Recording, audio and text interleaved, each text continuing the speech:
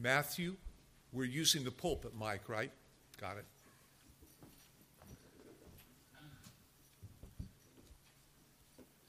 If this were in Ukraine, I would begin by saying, Ya pozdravляю вас во имя Иисуса Христа. I greet you in the name of Jesus Christ. They always started that way. Today, we're going to do a good bit of vocabulary work to establish the range of meanings of the English word to know, the English verb. But have no fear. Eventually, there's an application, but it comes at the end. We'll look through a lot of the range of meanings in the Old Testament and in the New, and then comes the application. Have no fear, we will get there. To begin with that, I'd like for you to look at Genesis 19.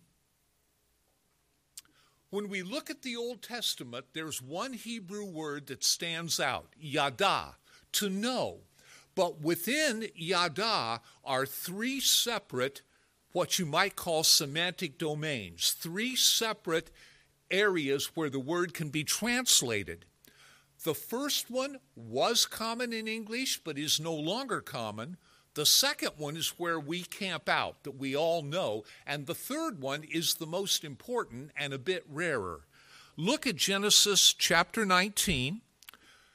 The verb to know can mean, or used to mean, both in Hebrew, Greek, and English, it used to mean to have sexual relations with, to know intimately. Look at Genesis 19:5. This is the sad story of Lot in Sodom. The angels come to visit him. He takes them in from the square, puts them in his house, and then we read in Genesis 19:5,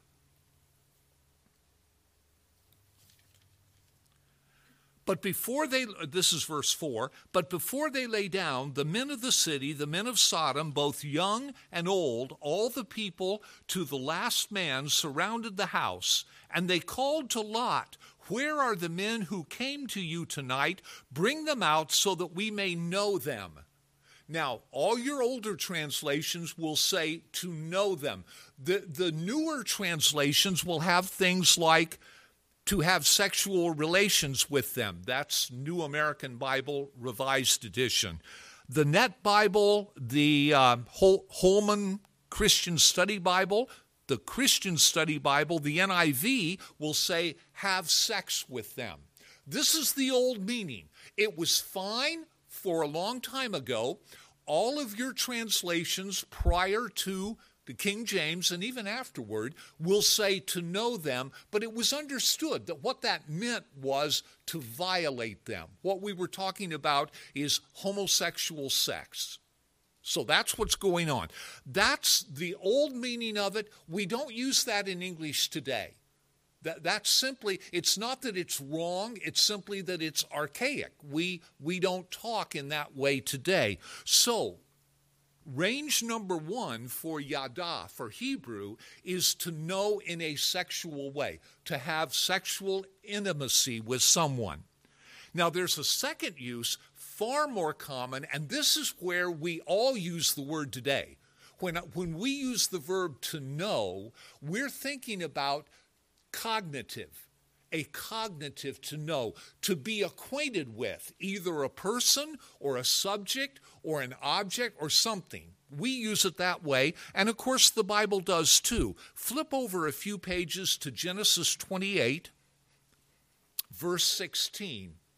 This is Jacob when he leaves home because Esau has threatened to kill him when their father dies. So Jacob is traveling north.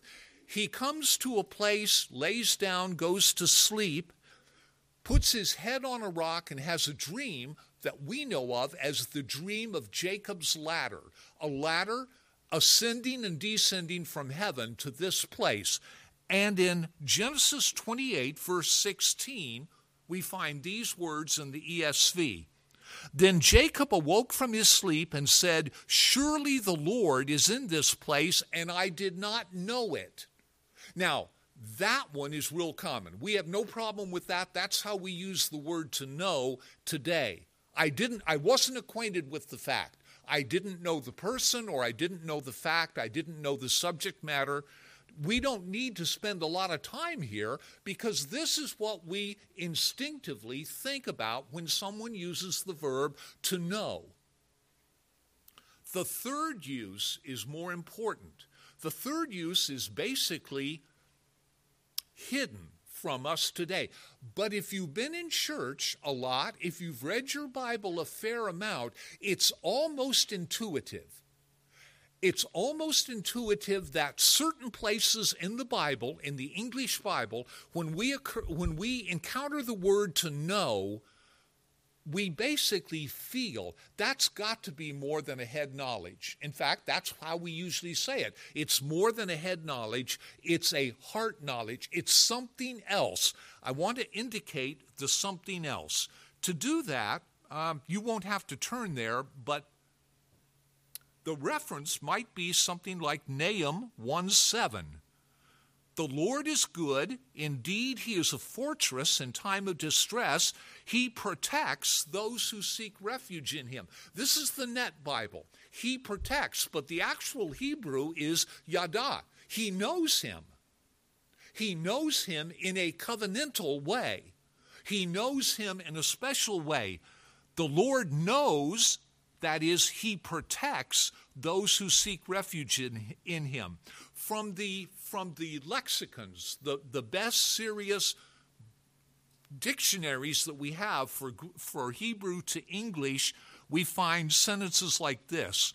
The basic meaning of yada is to know, but it may denote to take care of someone or to protect. Most English versions render it here in Nahum 1:7. For instance, King James, RSV, NASB, New King James, they keep it as to know. But the idea is more than know about.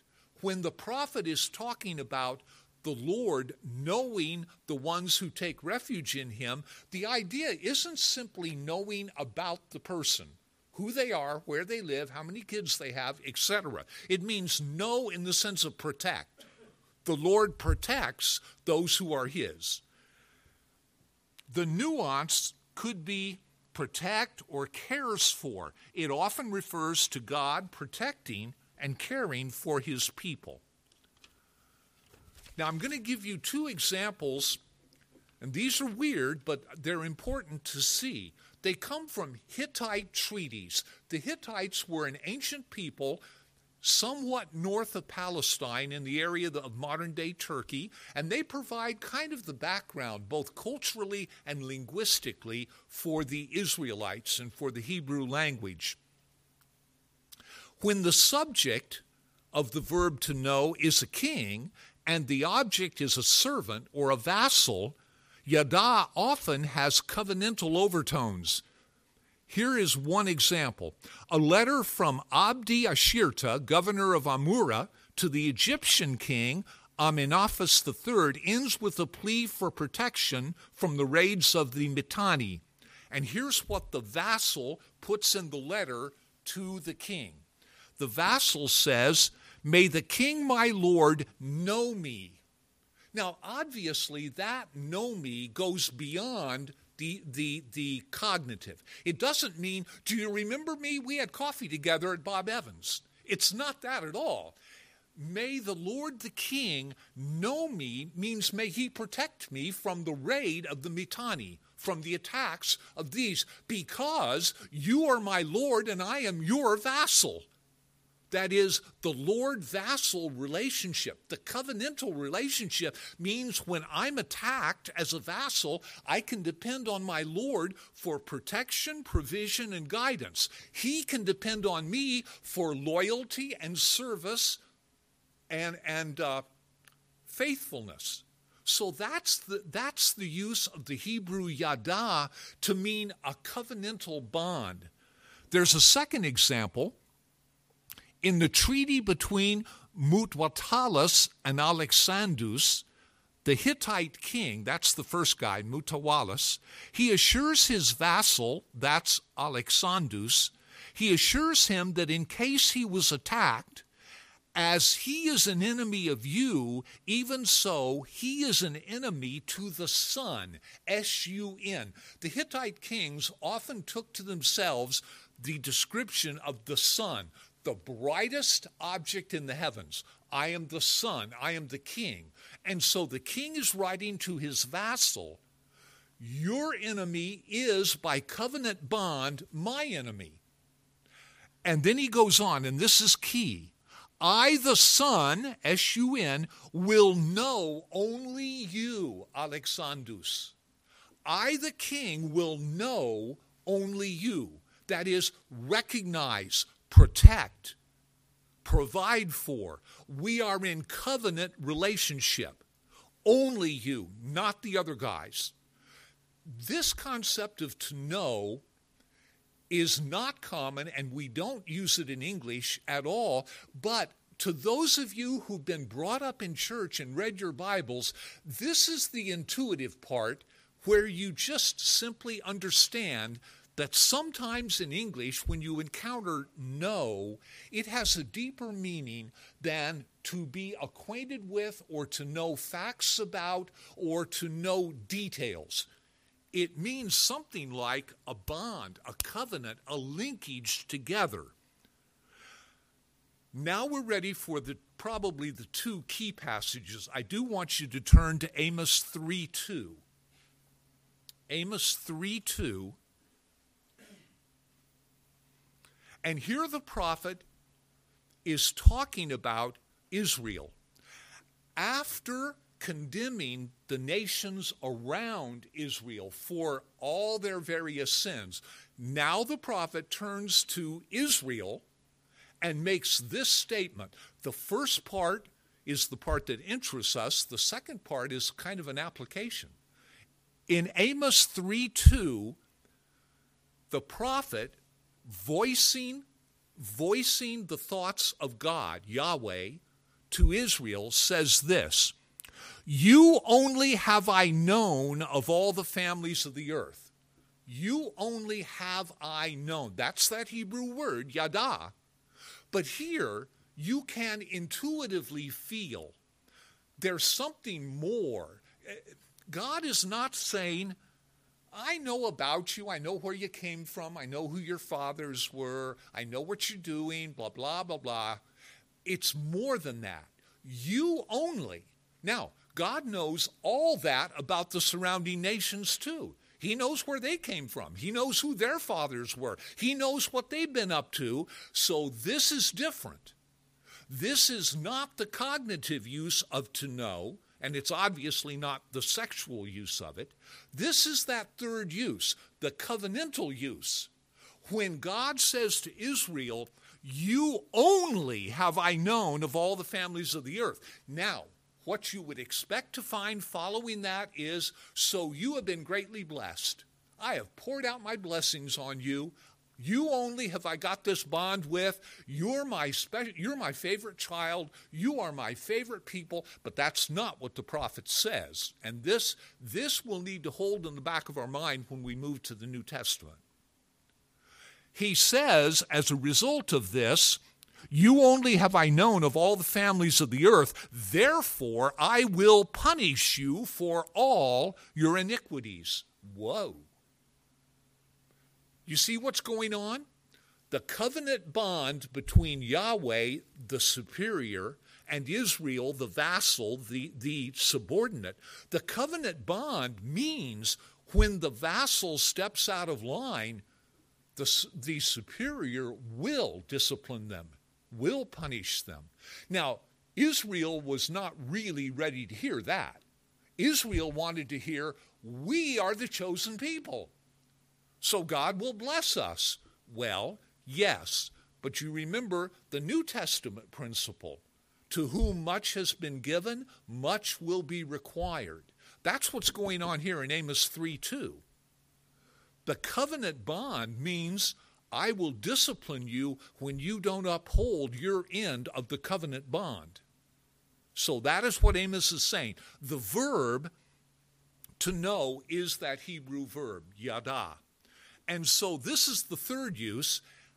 before we leave the Old Testament, I want to give you one example that you will not expect. It's from a text that many of us have memorized. We know it, and here's my challenge. Put your thinking caps on. The verb yada is hidden in this English translation. You tell me where you think it occurs.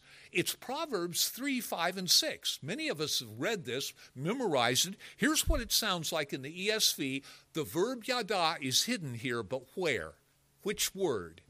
Here's what Proverbs 3, 5, and 6 say in the ESV. Trust in the Lord with all your heart and do not lean on your own understanding.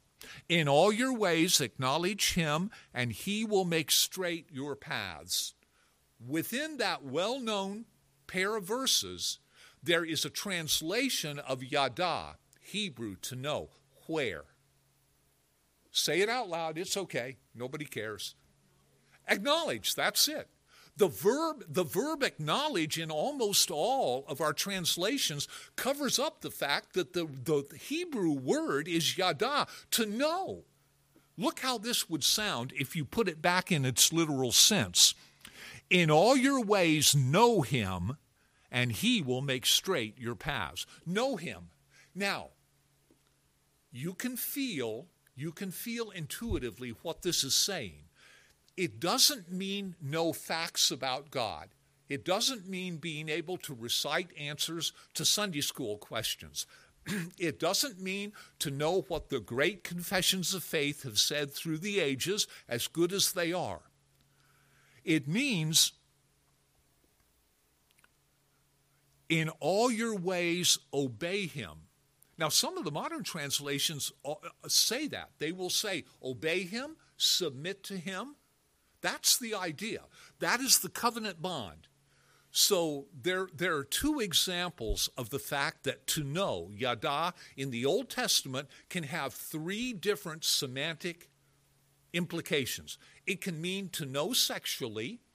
It can mean the one that we're familiar with, that is cognitive, to know or be acquainted with a fact, a person, a situation, something like that. That one we've got nailed down because that's how we use the word. But this third one is a bit hidden. It can have a covenantal meaning. I have known you, but I have not known them. And when God says that, it doesn't mean I'm ignorant about this other one. It means I have not formed a covenant bond. They have not formed a covenant bond with me, but I have with you. Therefore, I will live up to my part, which are promises, not obligations. God is not obliged in any way, but he does make promises. We are obliged to be his vassal, and when we don't, he will discipline us. This is Old Testament. Now, when we jump to the New Testament, we're talking about a different era and a different language. We go from Hebrew to Greek. So you can't transfer everything that you know about yada to English in the New Testament where it says to know, because the Greek word behind the word to know in the New Testament is a separate word, gnosko. So it's up to me to show you that it can also have those three semantic domains. So not only does yada have three in the Old Testament, gnosko has three in the New Testament. First, let's talk about the sexual one. Luke 1:34 would be the key text. Luke 1:34. This is the angel's encounter with Mary to tell her that she is going to give birth to the Son of Man, to Jesus, the Savior. So the angel makes this statement and proclamation, which sounds absolutely phenomenal, but Mary brings up a practical objection. Mary says in 1:34, Mary said to the angel, "How will this be since I am a virgin?" That's fine, that's what it means, but that is certainly not what it says. She does not use the to be verb, I am, and the noun for virgin. Those words exist. She could have said that, but she doesn't. She actually says in Greek, I do not know a man. Okay, There's your first use, your sexual use of the verb to know. I do not know a man, and she says it in present tense. I do not know a man. So how can I have a baby if I do not know a man? Now, I looked back all of the early translations. You can go all the way back to Wycliffe in the 1300s. You can go from Wycliffe to Tyndale, Coverdale, John Rogers and the Matthew Bible, the Geneva Bible, the Great Bible, the Bishop's Bible, the King James. They all say, I do not know a man. So, and why could they say it? Because the expression was known. It was current then. It's not current now. Even the Russian Bibles, Kaylee, says, Ya muzha ne znаю. I do not know a man. Same thing. So this is what Mary says. She uses the to know verb, gnosko, to say, how can I have a child when I do not know a man? Now, the second use, the cognitive use, is the common one. That's the one we run into all the time, both Old Testament and New Testament. Same thing in the New Testament, to be acquainted with a person or a fact.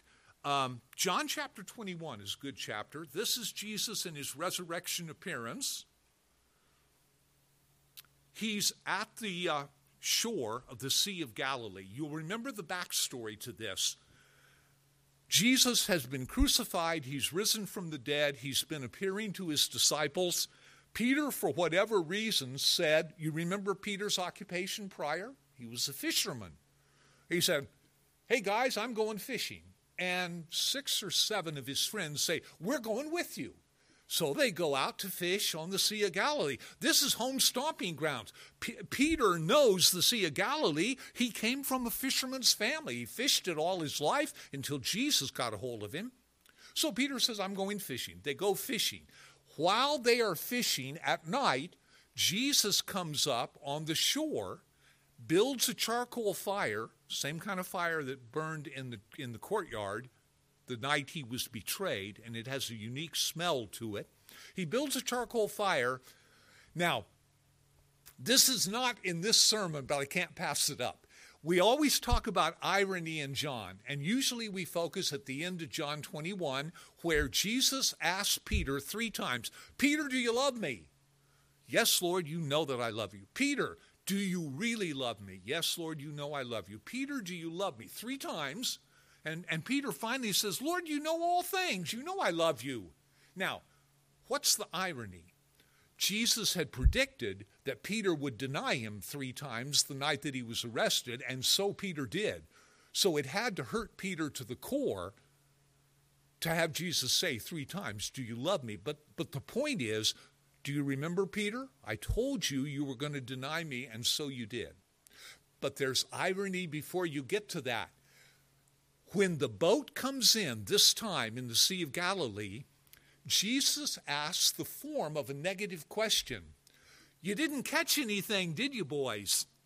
He doesn't say, did you catch anything? He said, you didn't catch anything, did you? Now, why would that be important? Because the first time Peter met Jesus was on the Sea of Galilee, and that's when Jesus borrowed his boat. He said to him, push out to sea, let down your nets for a catch. And Peter said, Lord, come on, have a heart, be reasonable. We fished all night long, haven't caught a thing. But at your word, I'll go do this. Now we're back to the Sea of Galilee, and we're talking about fish again. But do you remember the first time? The first time, the miraculous catch of fish led Peter to say, Lord, depart from me, for I am a sinful man. He recognized he was a sinner and Jesus was divine. He was something special. Jesus said to him at the end of that passage, don't worry about it. From now on, you'll be fishers of men. Fishers of men, a new career for Peter. Peter, where are you now in chapter 21? You're back on the Sea of Galilee fishing for fish. There has to be irony in this when Jesus said, you didn't catch any fish, did you? No, they didn't. Peter has to be thinking, I'm not supposed to be back here fishing. I am a fisher of men. not cod or gefilte fish or whatever else they're catching out there. So anyway, the point of this is, as the day was breaking, this is verse 3, as the day was breaking, Jesus stood on the shore, yet the disciples did not know that it was Jesus. This is the common use of to know. This is to be acquainted with a person or a fact. They didn't recognize in the early morning hours, they didn't recognize the figure standing there is Jesus, resurrected. But they didn't know that. Now, flip over just one or two pages to Acts 1:6. This is another cognitive use. The disciples, in the presence of Jesus, the resurrected Jesus, they say to him in verses 6 and 7 of Acts chapter 1. So when they had come together, they asked him, Lord, will you at this time restore the kingdom of God to Israel? He said to them, it is not for you to know the times or the seasons. There is gnosko, the Greek word for to know, in the normal sense, the way we use it now, same way. But there is now, get ready because the shoe's almost ready to fall, the hammer's ready to fall. Now we get to the covenantal use. This one is less recognized, but many of you who've been in church can feel it. You can intuit this. The covenantal use is revealed, for instance, in the high priestly prayer of Jesus. John 17, verse 3. This is the longest prayer recorded of our Lord, the high priestly prayer prior to his arrest, trial, conviction, and crucifixion. John 17:3, Jesus is praying to the Father, and here he gives a definition. This is eternal life, that they know you, the only true God, and Jesus Christ, whom you have sent. That they know you. Now, you can feel that here. That's got to be more than a head knowledge. It's got to be more than knowing facts, knowing what the confessions say, being able to cross the T and dot the I's and get all your definitions in line. It's more than that. It's got to be more than that. That you know God in an intimate, personal way. Not because your parents know God, but because you do. So you can feel that. And with that said, we're ready to go to, all this is introduction, by the way. Now we go to the text. Here's the text, Matthew 7:21. The whole point of this was to establish that the English verb to know in both Old Testament and New Testament can have a sexual meaning, it can have a cognitive meaning, and it can have a covenantal meaning. Now we are ready for some scary words. Matthew 7:21. This is the end, close to the end of the Sermon on the Mount. Not everyone who says to me, Lord, Lord, will enter the kingdom of heaven, but the one who does the will of my Father who is in heaven. On that day, the day of judgment, many will say to me, now here's their profession of faith. Lord, Lord, did we not prophesy in your name? 1. Cast out demons in your name? 2. And do many mighty works in your name? 3. And then I will declare to them, I never knew you. I never knew you. I didn't know you all. I didn't know all y'all, if you're from the South. Depart from me, you workers of lawlessness.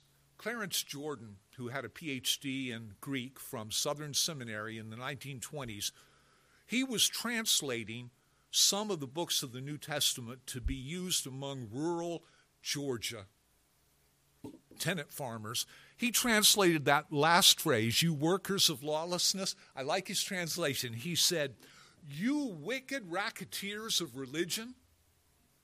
Now that's pretty neat. That captures it. They were using the name of Jesus, and Jesus said, whoa, wait a minute.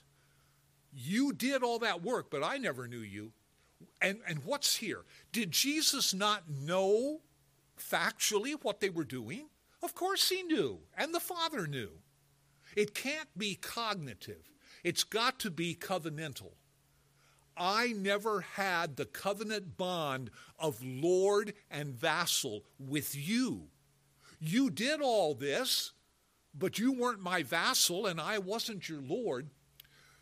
One illustration of this occurred in the Reformation when the Pope sent his legate, his representative, Cardinal Cajetan, sent him to Saxony, an area in Germany, to say to Prince Frederick, Duke of Saxony, the Elector of Germany, very important person, the Pope demands that you hand over Martin Luther. We're going to bind him, arrest him, carry him to Rome, and try him for heresy. And Duke Frederick, he's known as Frederick the Wise, and his answer was really wise. He said to the cardinal, he said, wait a minute, I can't do it that way. You see, I am his liege lord, and he is my vassal. He's my servant. In other words, there's a covenant bond. I can't turn him over to you without violating what medieval feudalism had established as the appropriate relationship. I can't just hand him over to you. He's my subject. I tell you what, you bring the lawyers from Rome and we'll try him here in Saxony. And that's what they did. But do you see the defense that Frederick the Wise gave to the Pope's representative? Because of the contractual bond, the covenant bond of I know him and he knows me. I owe him protection, provision, and guidance. He owes me loyalty and service. I can't turn him over to you. That would be to violate my responsibilities as the liege lord. The word liege is the same root that we have in allegiance. It means somebody placed over in authority over someone else, whether that other person is considered a vassal, a slave, a bondservant, a serf, whatever. That's the relationship. And Frederick used that to refuse to hand over Luther. You can try him, but you bring the accusers here to Saxony because this man is mine. I know who he is. Jesus is saying, I never knew you. There was never any covenant bond. Where does this come down to us?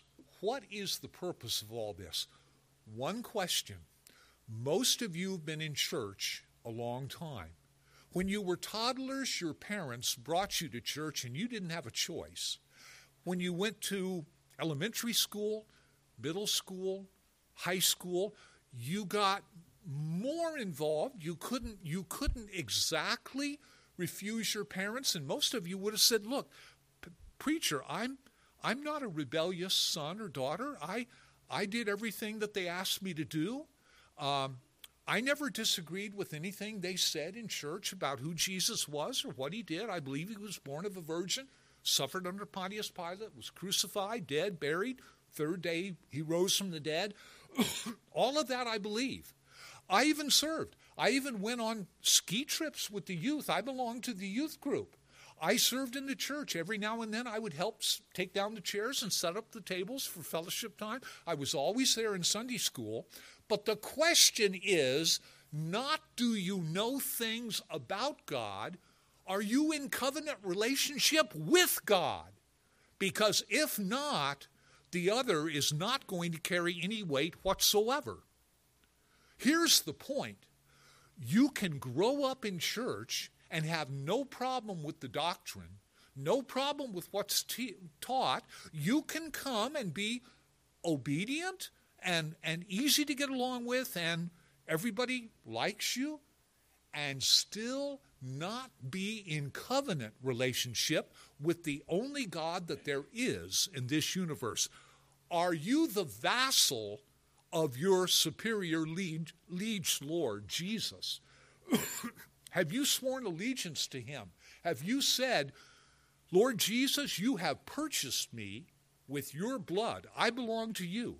I will serve you I will be faithful to you, not because my parents expect me to, not because simply I love my parents, but because I love you. Have you reached that point? That is the only point at which salvation is obtained. It has to be personal. It cannot be secondhand. As good and worthy as church attendance is, and submission and obedience to your parents, that is not going to work. Some people are in church their whole life, and they know a great deal about God, about the Bible, about Jesus, but they're not in covenant relationship to Him. When I was unsaved, I went to my freshman year, my second freshman year. I flunked out my first year. My second freshman year, at the advice of a Marine chaplain who was friends with my dad, who was a Marine officer, I went to Erskine College, South Carolina. Anybody ever heard of Erskine College? I didn't think so. Well, there's one. I didn't think so. I hadn't either. It is so far back in the boonies of South Carolina, you got to pipe the sunlight in. It's run by the Associate Reformed Presbyterian Church. Required of all incoming freshmen is a course in Old Testament survey. They called it a course in ancient history. Every freshman took it. I took it. They gave an award at the end of the year for the highest average in that class. I won that award, not as a believer. I wasn't saved, but I won the award. I know how to study. I know how to remember things. I had the highest average. When the Lord did save me in the army in Germany, I thought, boy, this is great. I won't have to do anything in the Old Testament. I still got my notebook. Man, I won an award. I got a medal at home that says I won the award. Highest average in that school. When I went back and looked at the notebook, you know what I discovered? Nothing. There wasn't anything of faith there. Yes, it was a list of kings that I memorized, a list of kingdoms, a list of rules, a set of proof texts. I had all the data and nothing in terms of a relationship to God. It was totally worthless. I threw my notebook away. I said, this isn't going to help. There was no covenant bond between me and the Lord at the point that I took that class. So it didn't profit me. I realized that notebook and all those lists are not going to help at all. That's water under the bridge. So here's where I want to leave you today. Not so much do you know God, but does God know you? Will He say, this one is mine. I am His liege lord and He is my vassal. I will protect him. I paid for his sins. I covered his salvation. He's mine. Or will the Lord say, yeah, they were active in church and all that, but I never knew them. That's what's scary about this passage. Is your knowledge of God firsthand or is it derived? Is it covenant knowledge or is it simply head knowledge? You know things about Him. Only you can answer that, but I guarantee you there's a time coming when Jesus will say either, Father, I know this one, he is my vassal, been my vassal for a long time, I've paid for his sins. These others, they're religious all right, but I never knew them. What a scary thought that is. Do you know God in this third sense, covenantal, not simply cognitive? Let's pray together. Our Father, we thank you for your words here. Thank you for helping us see just a wee bit more of a couple of important words, an Old Testament word and a New Testament word, Hebrew and Greek. Father, we would pray that we want to be an obedient vassal. We want to be in that covenant bond with our Lord. He is our Lord. He is our only Lord. We know Him only as Lord. Father, may it be so. Touch our hearts. Draw us to Christ, who welcomes all who will come to Him in faith and repentance. Father, we give you thanks for this day, this time together. We pray that you would help us to understand your word and to understand our own situation. Do we truly covenantally know you, and do you covenantally know us? We pray this in Jesus' name.